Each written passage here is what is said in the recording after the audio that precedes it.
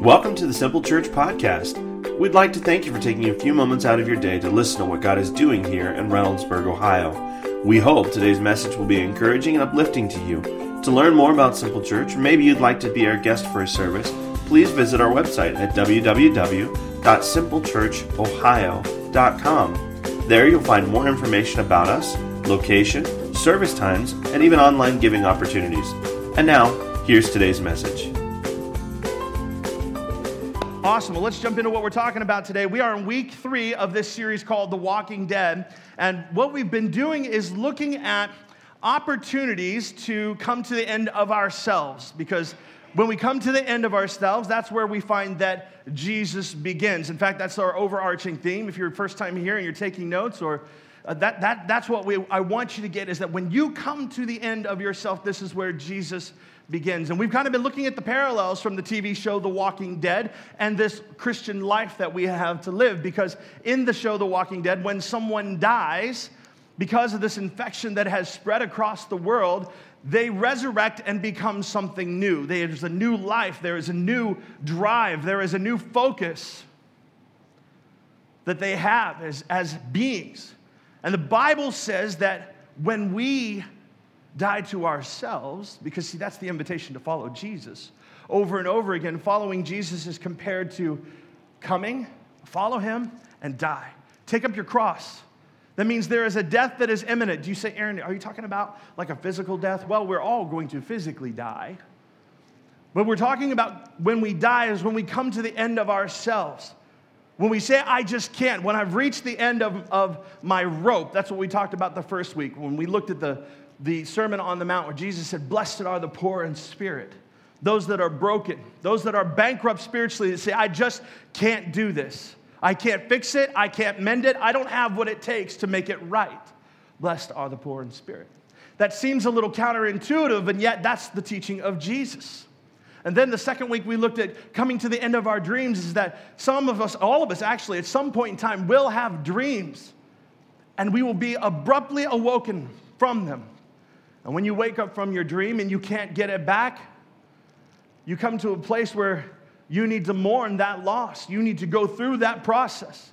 But more than that, we talked about looking at our lives and mourning what our sin does to a holy Father, and how our sin separates us from God, and what Jesus did to bridge that gap between the two of us. And so we learn to look at our sins and say, I'm sorry, and mourn, because with tears comes a cleansing.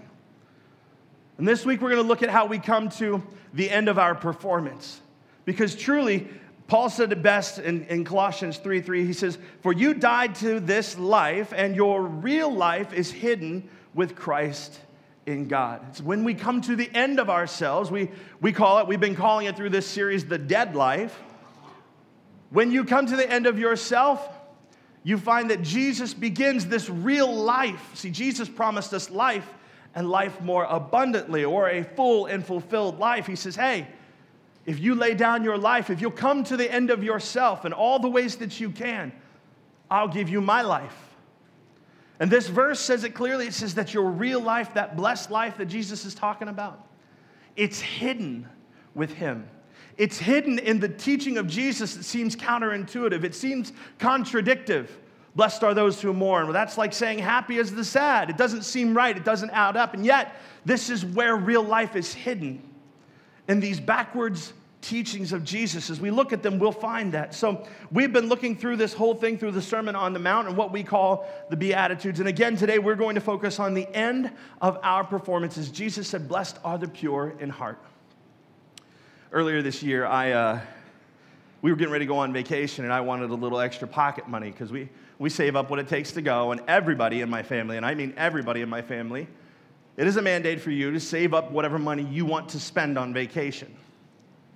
So we'll save up, my wife and I will plan for the cost, but if you want to buy popcorn and go to special things, you save up your own money, and that's what you get to spend. And so I said, well, I want to have a little pocket money, and I've got this piece of jewelry that I think I'm going to cash in, because, you drive up and down the streets and you see these signs, these guys holding signs that say, we buy gold.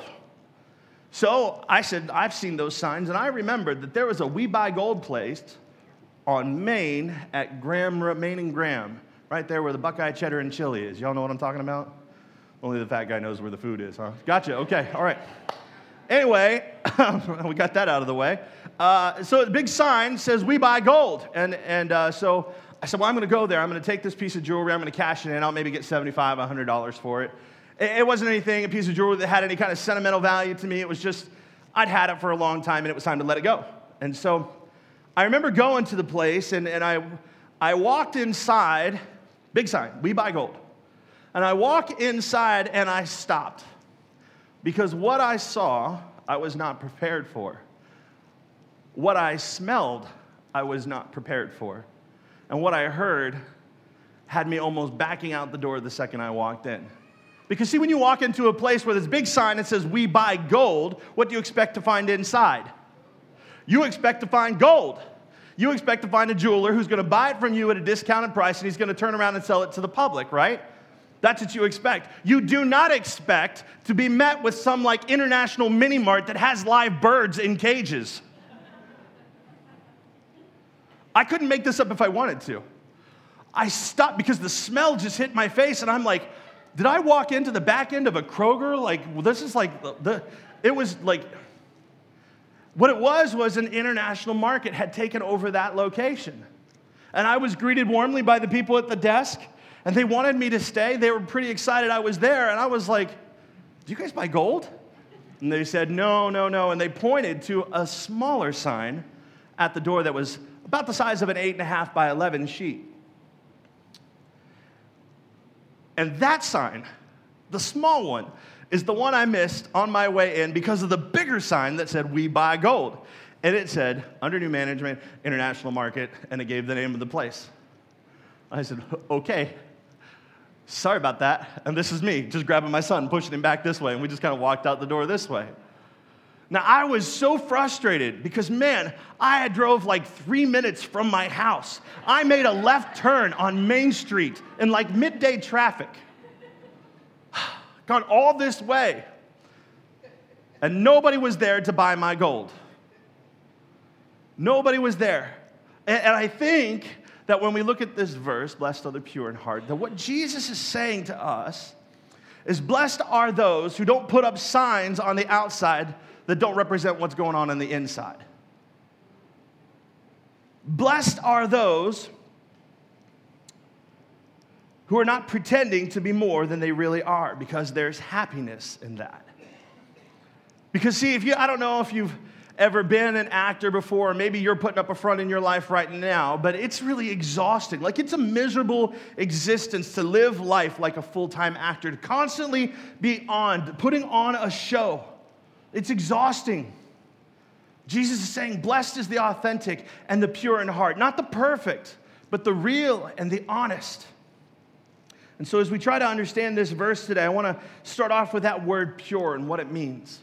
It means undivided. It means authentic. And it means a sincere heart. This is what it's describing. Back in the day in Rome, there used to be a high demand for sculptors. And what were they sculpting? Well, they were sculpting images of their Roman gods. And everybody, from the poor to the rich, wanted to have a sculpture. They wanted to have it in their house. They wanted to have it on their lawns. They wanted to have it hanging around their necks. Like, they wanted these little idols. And so it was very popular. You could make a lot of money being a sculptor. And so, of course, the market was flooded with them. But as is with every single market that you find yourself in, there's the really, really great Chipotle and the really, really not so great Qdoba. And so,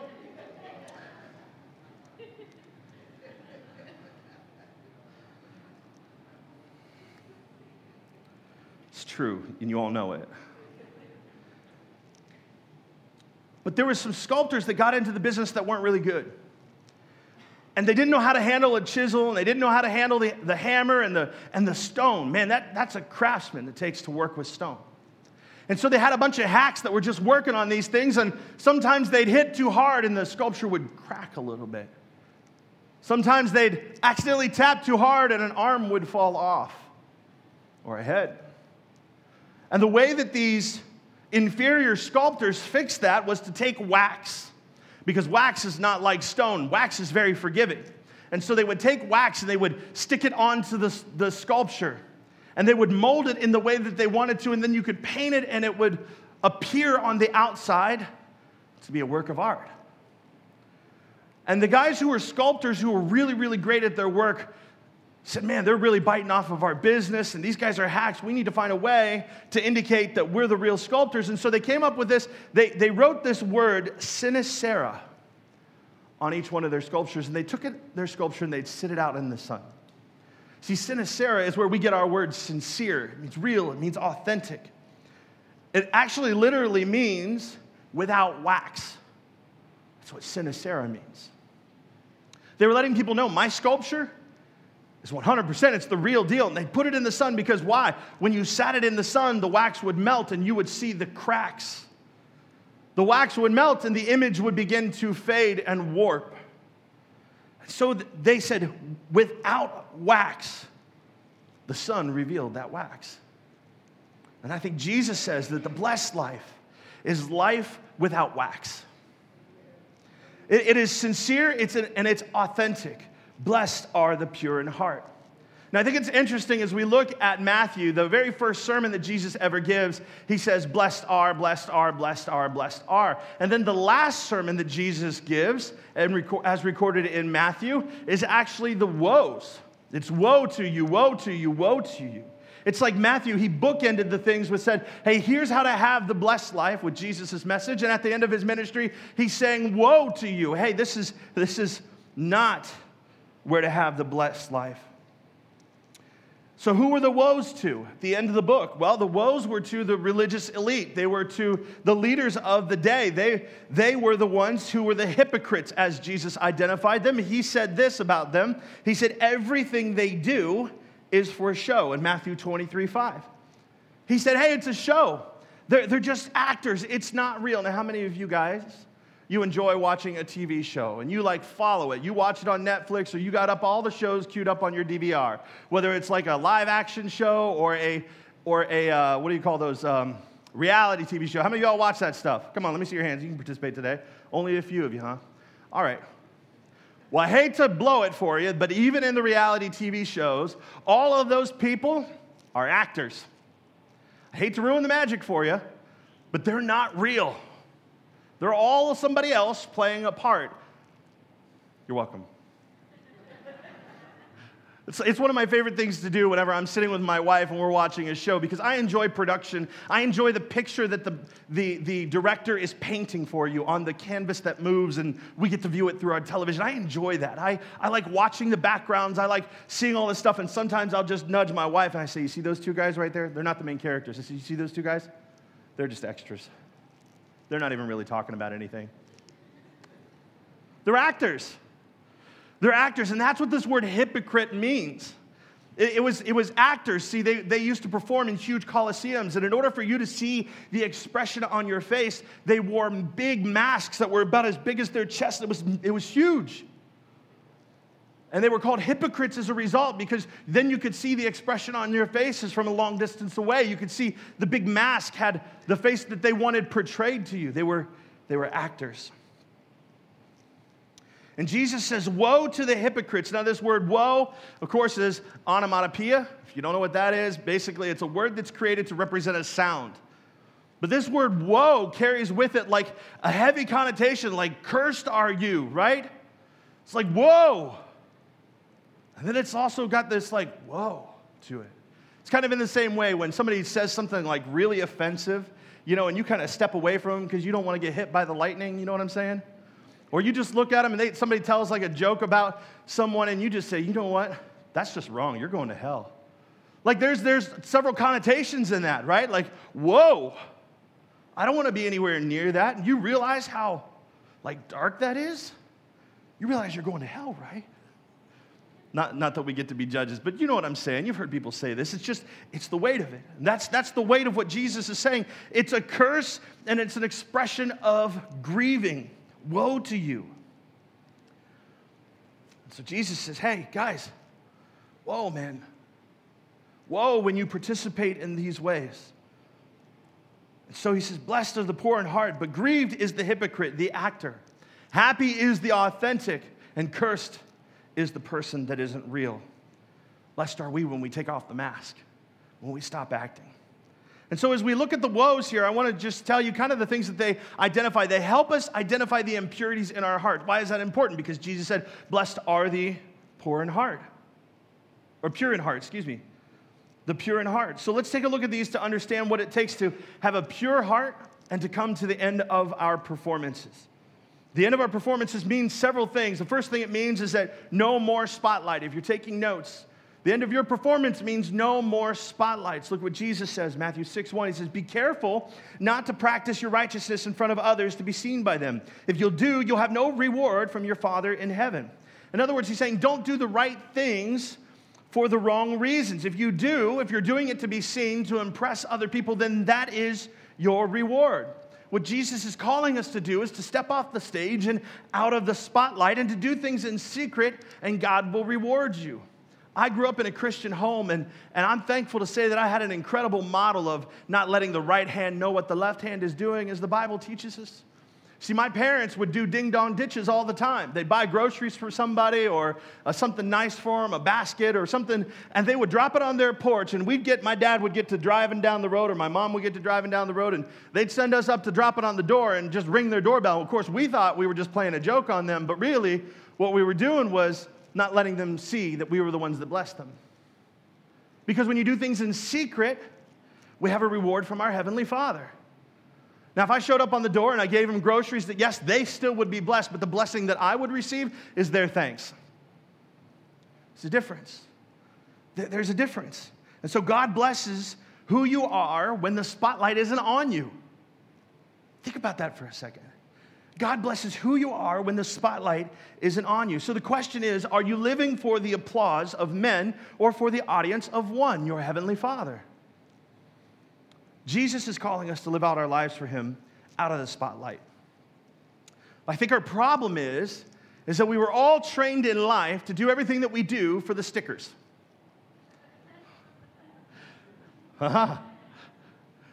Whether you went to church as a kid or you were just in elementary school, all of us were taught in Sunday school or elementary school that we did what we did for the stickers. See, when I was in Sunday school, there was a chart, and it had my name on it.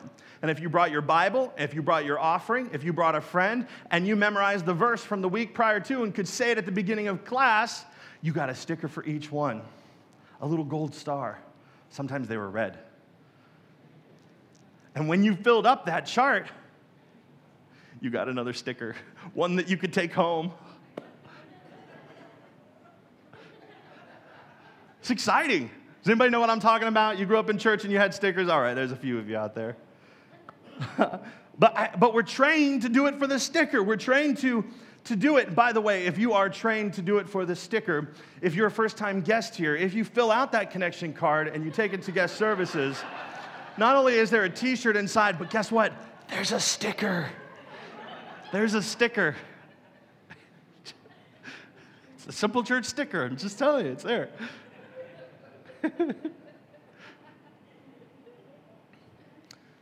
We live out our spiritual lives, I think, and in all things that we do, because we never grew away from doing things for the sticker. That's why some of you are here today. You're here today for Sunday morning service because you want the sticker for showing up. You give in the offering because you want the sticker. Or you serve on a team, or you get baptized, or you take a spiritual step publicly and you do something because you want the sticker. In Matthew 23, Jesus describing the hypocrites as everything they do is for men to see them. They're doing it for the sticker.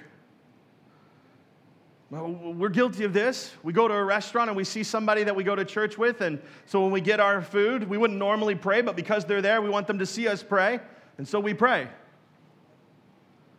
Or maybe we go to a movie theater and we won't go see the R-rated movie at the movie theater, but we go home and we've got DVR queued up with a bunch of R-rated shows. We'll watch it on Netflix or whatever. When we don't want to do it in public, we don't want to be seen. Or maybe you're doing good deeds. You're going out and you feed the hungry. And what do you do when you go out? You get a selfie with yourself feeding somebody or working at the food pantry, and you send it out. #feeding the people, #hands of Jesus, and you put it on Facebook and Instagram. We do it for the sticker. We do it for the applause. And if you do it so others see you, well, then that is your blessing. And Jesus is calling us out of the spotlight. His blessing is off the stage. But we're trained. We're trained to do it for the sticker. And then I think, here it goes, I think our social media has got us trained even further to continue to do it for the sticker, to do it for the likes, to do it for the comments.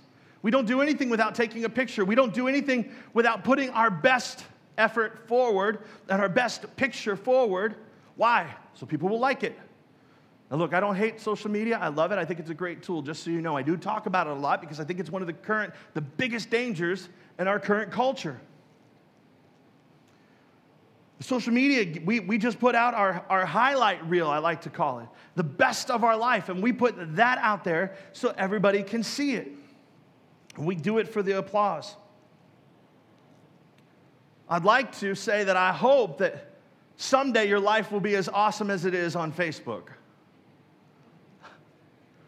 That's what I hope for you. Because when we're on social media, we don't put up bad pictures of ourselves. We don't take a selfie of ourselves when we're wearing a pair of sweatpants and we've got Doritos smeared across our chests. Nobody does that. Hair's all a mess, no makeup on, or maybe your makeup's just kind of smeared from the day before. You haven't even showered yet. Nobody does that. You're not going to get any likes. You're going to get comments that say, bro, you okay? Right? It's hard not being real. It's hard having to perform all the time. Studies show that people that are inauthentic go through and experience more depression and more anxiety than anybody else. Bodily, they also experience more aches and troubles like headaches and backaches. There are side effects to not having a pure heart, to being fake. So Jesus is calling us to step off the stage, to find the blessing out of the spotlight. And the second thing that brings us to the end of our performance is no more costumes. Jesus was critical because of the emphasis that the religious elite were putting on their outward appearance. And you have to know that God doesn't care about your outward appearance. Yes, there are plenty of verses on modesty and the way that we dress, but God's main concern with you is your heart. It's your heart. Matthew 23:5, again, everything they do is for men to see. They make their phylacteries wide and the tassels on their garments long. Now, some of you are sitting there and say, I have no idea what a phylactery is, so I'm good. I can move right along. But let me tell you what a phylactery is. A phylactery was a little leather box that they wore on their wrist, the religious leaders of the day, or they put it on their forehead. And the idea is that God was ever before them, or God was directing them. And this little leather box had scripture that was on little scrolls that was written there and placed inside of those little boxes.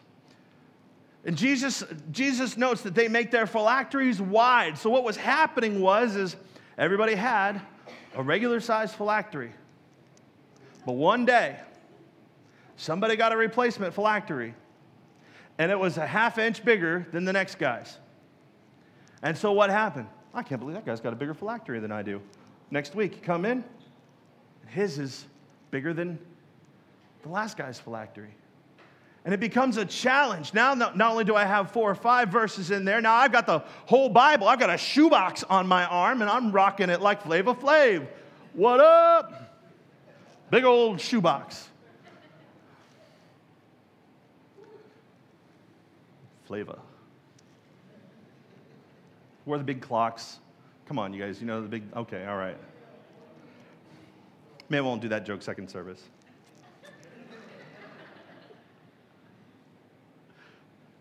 But they're wearing these big things, and a phylactery is kind of like a WWJD bracelet. And so they got bigger and bigger and bigger over time. And then they would judge each other on how small their phylacteries were. It was like high school all over again. And then Jesus comments on their tassels. He says their tassels were long. And see what the tassel was? It was a blue ribbon. And again, it indicated that you were in religious leadership. And again, same thing with the phylacteries. They came in one day and somebody's ribbon had gotten a little longer. And so the next guy's got a long ribbon, and his is longer, and the next guy's got a long one, and pretty soon they've got blue all over. It's like a bunch of obnoxious Michigan fans running around, all blue. I don't make this stuff up. It's in the Bible. Especially that part about Michigan. It's there. You got to read it right. Oh. But Jesus makes it clear that God isn't concerned about our outward appearance.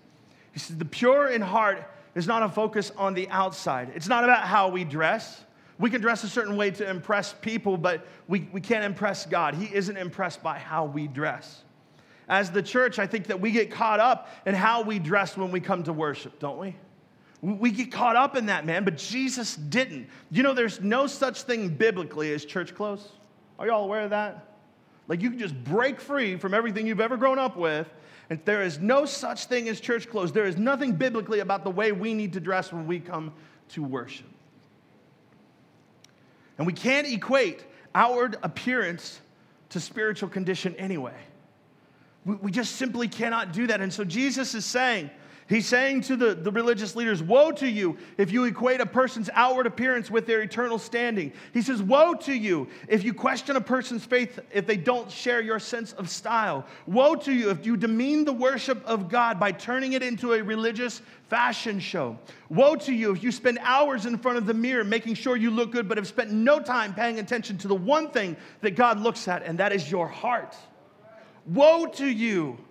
This is a big deal to us here at Simple Church. That's why we've got a sign on the front of the door that says, come as you are. Our invitation cards say, come as you are. Somebody asked me this week, what's your dress code? I said, we have a strict policy of come as you are, which means it's not strict and there's no policy. You just need to be wearing clothes. And you may be sent home if you show up naked. Maybe. That's what I said.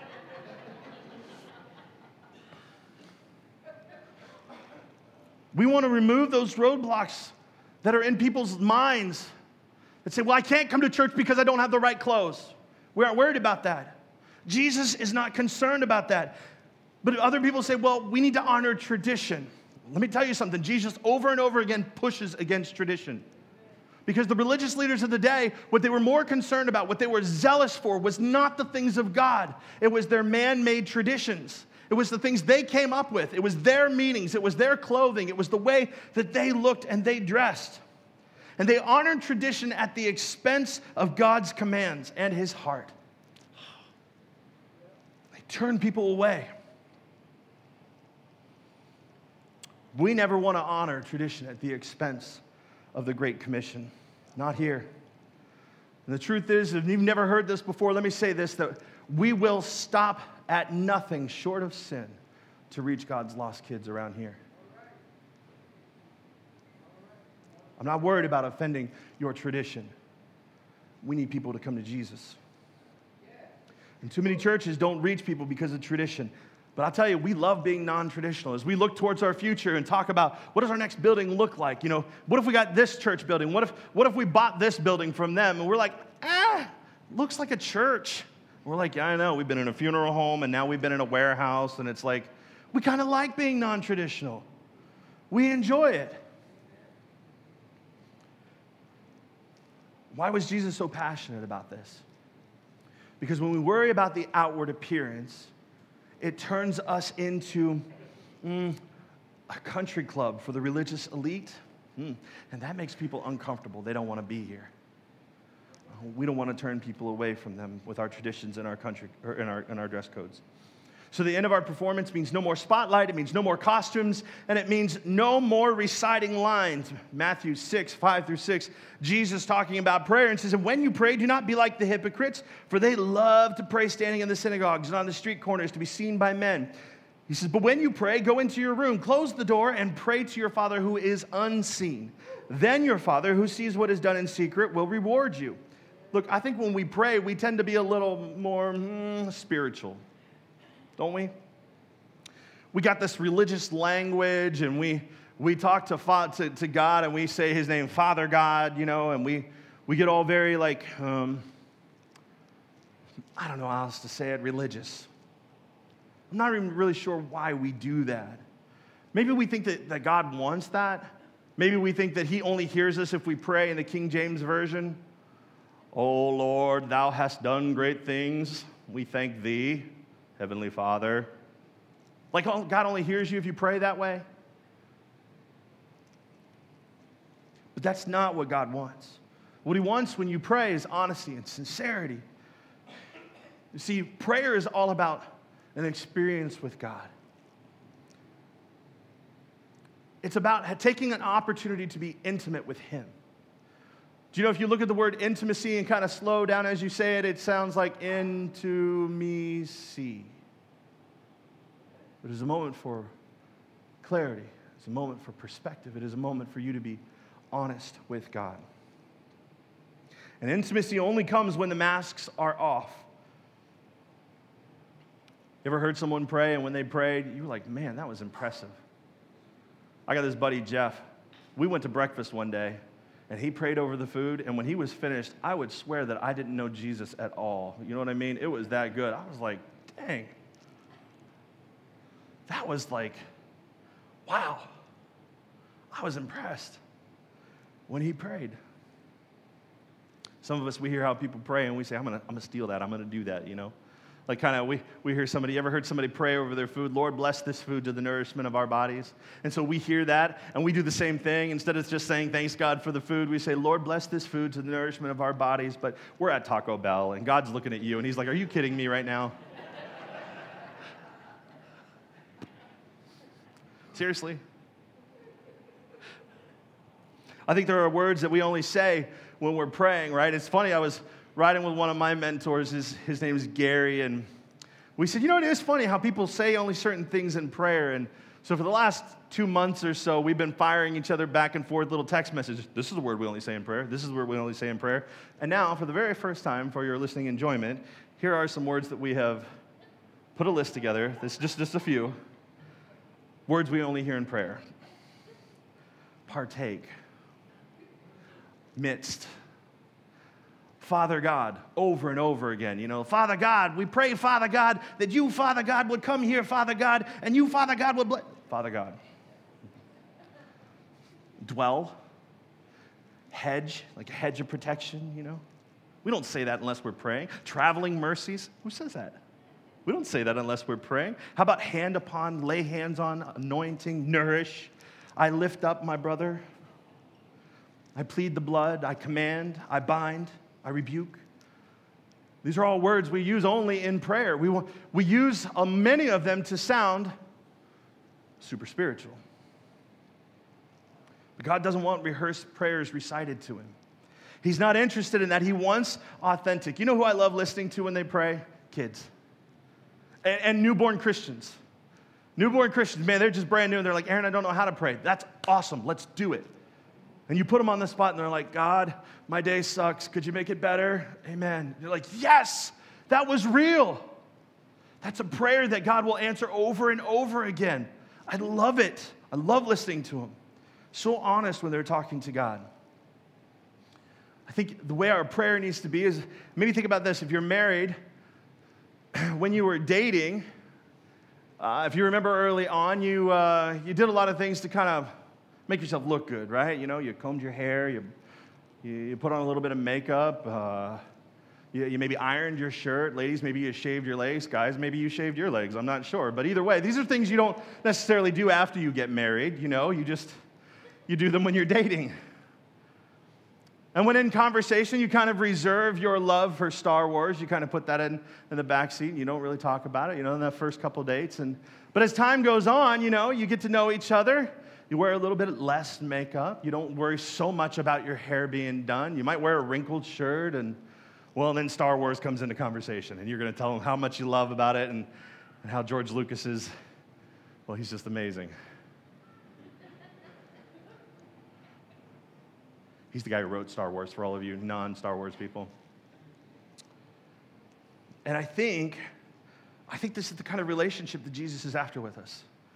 It's the no makeup kind of relationship. It's the one where we can talk freely. See, Shanda and I have been married for 11 years, and I love when she gets all dressed up, and I love going to a dinner where we sit and hold hands and look each other in the eyes, and the candlelight is flickering, and she looks just so, and I look just so, and I love it.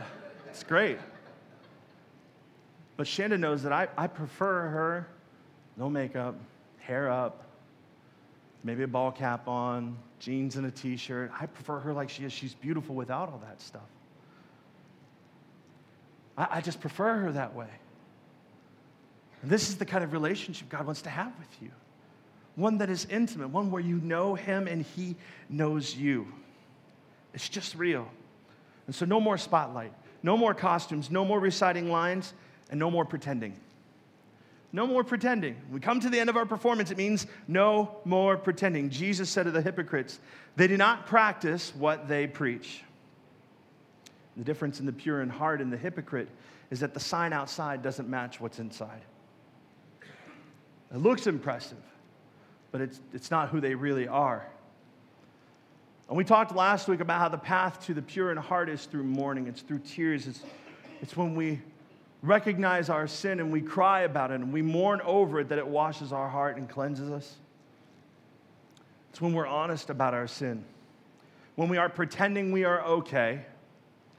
When we aren't pretending that we've got it together, that we are blessed. So every week, we've been talking about this, and even weeks prior to, we always invite you to take out your connection card. And we say, hey, would you just fill out, if you need prayer, if God's put something on your heart, maybe he's speaking to you about a sin issue in your life and you need to repent, and you want somebody to pray with you, you can fill it out on those connection cards, and you can drop it in the offering bucket. It's the same today as it is every week. You can do that today. You can participate that way. If God's speaking to you, we don't want to judge you. We want to love you. We want to pray for you. But as I pray over those requests every week and as I see them, I have to be really honest with you that most of those things that you write down that you're struggling with, well, I could have written that card myself. That the things that you struggle with, the sin issues that you find yourself entangled with, if I'm being honest, I would say I have difficulty there too.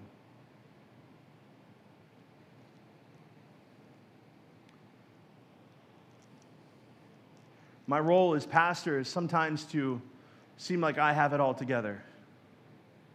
To seem like I know what I'm doing to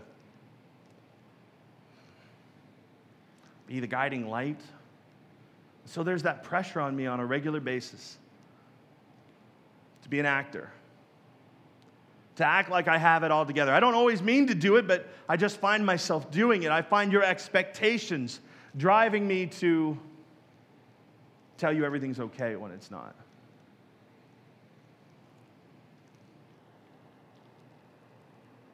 And the truth is that I'm hurting inside. The truth is that I'm broken over my sin in the same way that you are. The truth is that I've worn my mourning bracelet all week and looked at it, and every time I have, my eyes have filled up with tears over my sin.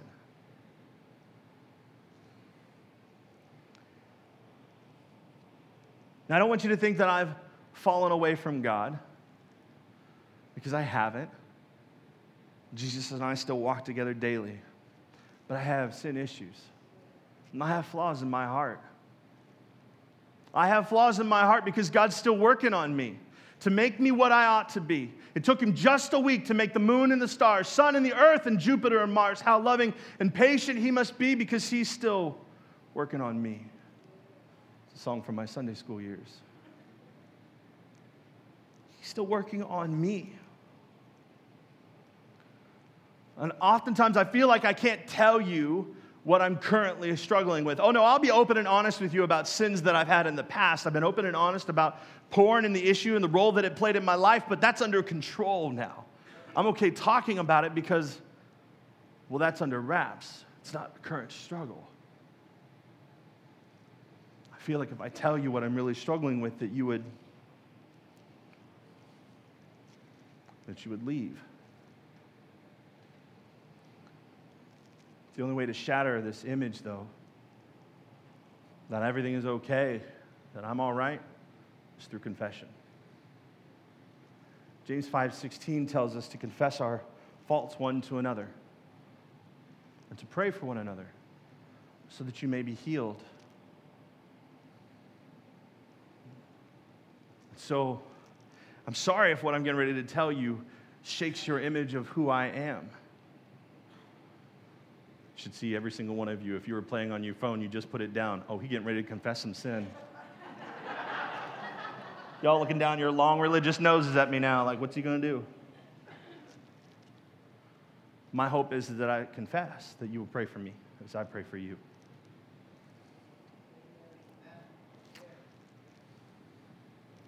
My confession is, and what I've dealt with this past week and a half as I've allowed God to work on my heart, as I've allowed God to show me my sin to mourn over, is that I'm a fearful individual. Some of you are like, that's it? Oh, you don't understand what that means. Because, see, fear is the opposite of faith. I haven't been living my life from a place of trust and hope in God. And I didn't realize it until this past week. God's good. You say, all right, what is it, Lord? Do I need to, stop doing this? Or do I need to say, he's like, no, it's fear, and then it encompasses your whole world.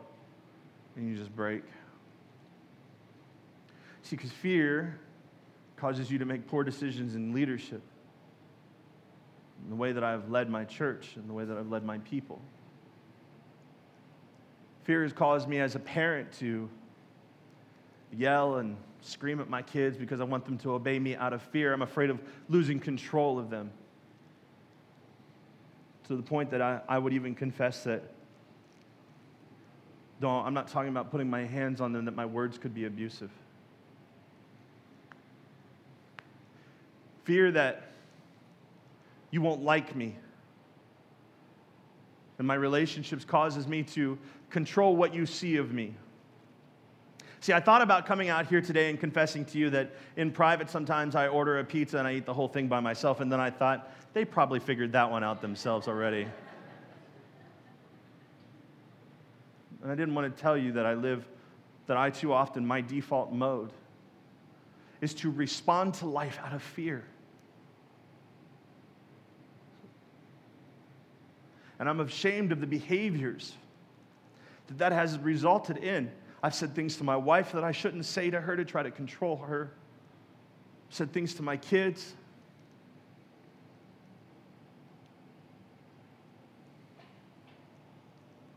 That I'm ashamed of. And I talked to my wife about this week, and I talked to one of my best friends, and he prayed with me, and I said, I don't want to be afraid anymore. So I didn't want to tell you because, I was afraid of you. But then I started to think, if I don't tell them the way that I'm sinning against my Heavenly Father, well, then I'm refraining and holding back for your applause. I don't want your applause. What I want is God's blessing in my life. And then it became really easy to stand up here.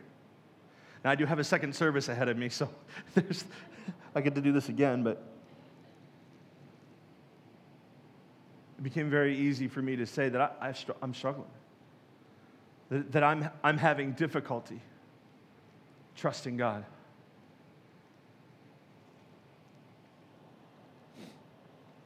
But I don't want to pretend anymore, because pretending keeps your sin in the dark. And what we know about sin is that when it's in the dark, when it's outside of God's light, when we hide it, that's where it grows. That's where it flourishes. And when we confess, when we bring that sin into the light, this is where God heals us. This is where that thing dies. And so my prayer for myself, selfishly, is that as I confess today, and as I've confessed earlier this week, and as I've talked to my wife about it, is that this thing would die in me and that I would live from a place of trust. Because that would be honoring to God. That's what I want. That's what I desire. And I didn't want to come here today and embarrass my wife and embarrass my kids. I want them to be proud of me, but really I can't think of a better way than to coming to church and demonstrating for them that it's not about the stickers. That this is what we do. That we can all come to God in a broken state together, confess our faults, and be redeemed, be healed, and go on a journey that looks very different than the way we came in. That's what the church is for. That's what it looks like when we come to the end of our performance. 1 John, it says that if we are faithful to confess our sins, that God is faithful to forgive us, to purify us. Blessed are the pure in heart. So today it's time to come to the end of your performance. There's no more spotlight, there's no more costumes, there's no more reciting lines, and no more pretending. It's time to be honest, it's time to be authentic, and it's time to be real with God. Today there are a couple ways that you can participate in this. I mentioned the connection cards earlier. If God's tugging at your heart about something that's going on in your life and you want somebody to pray with you this week, you can put your connection card in, and my prayer team and I will pray for you and reach out to you, connect with you. That connection card just goes in the offering buckets as they go by. The other way is after service, we'll have people up front here. Everybody dismisses. You can come up front and get prayer. You can confess with somebody, to somebody, what's going on in your life. The other way you can participate is as we pray right now. Let's bow our heads. Father, I thank you for this moment, albeit solemn moment, this moment to be real, this moment to be authentic. I pray, God, that you would just pull at our hearts right now.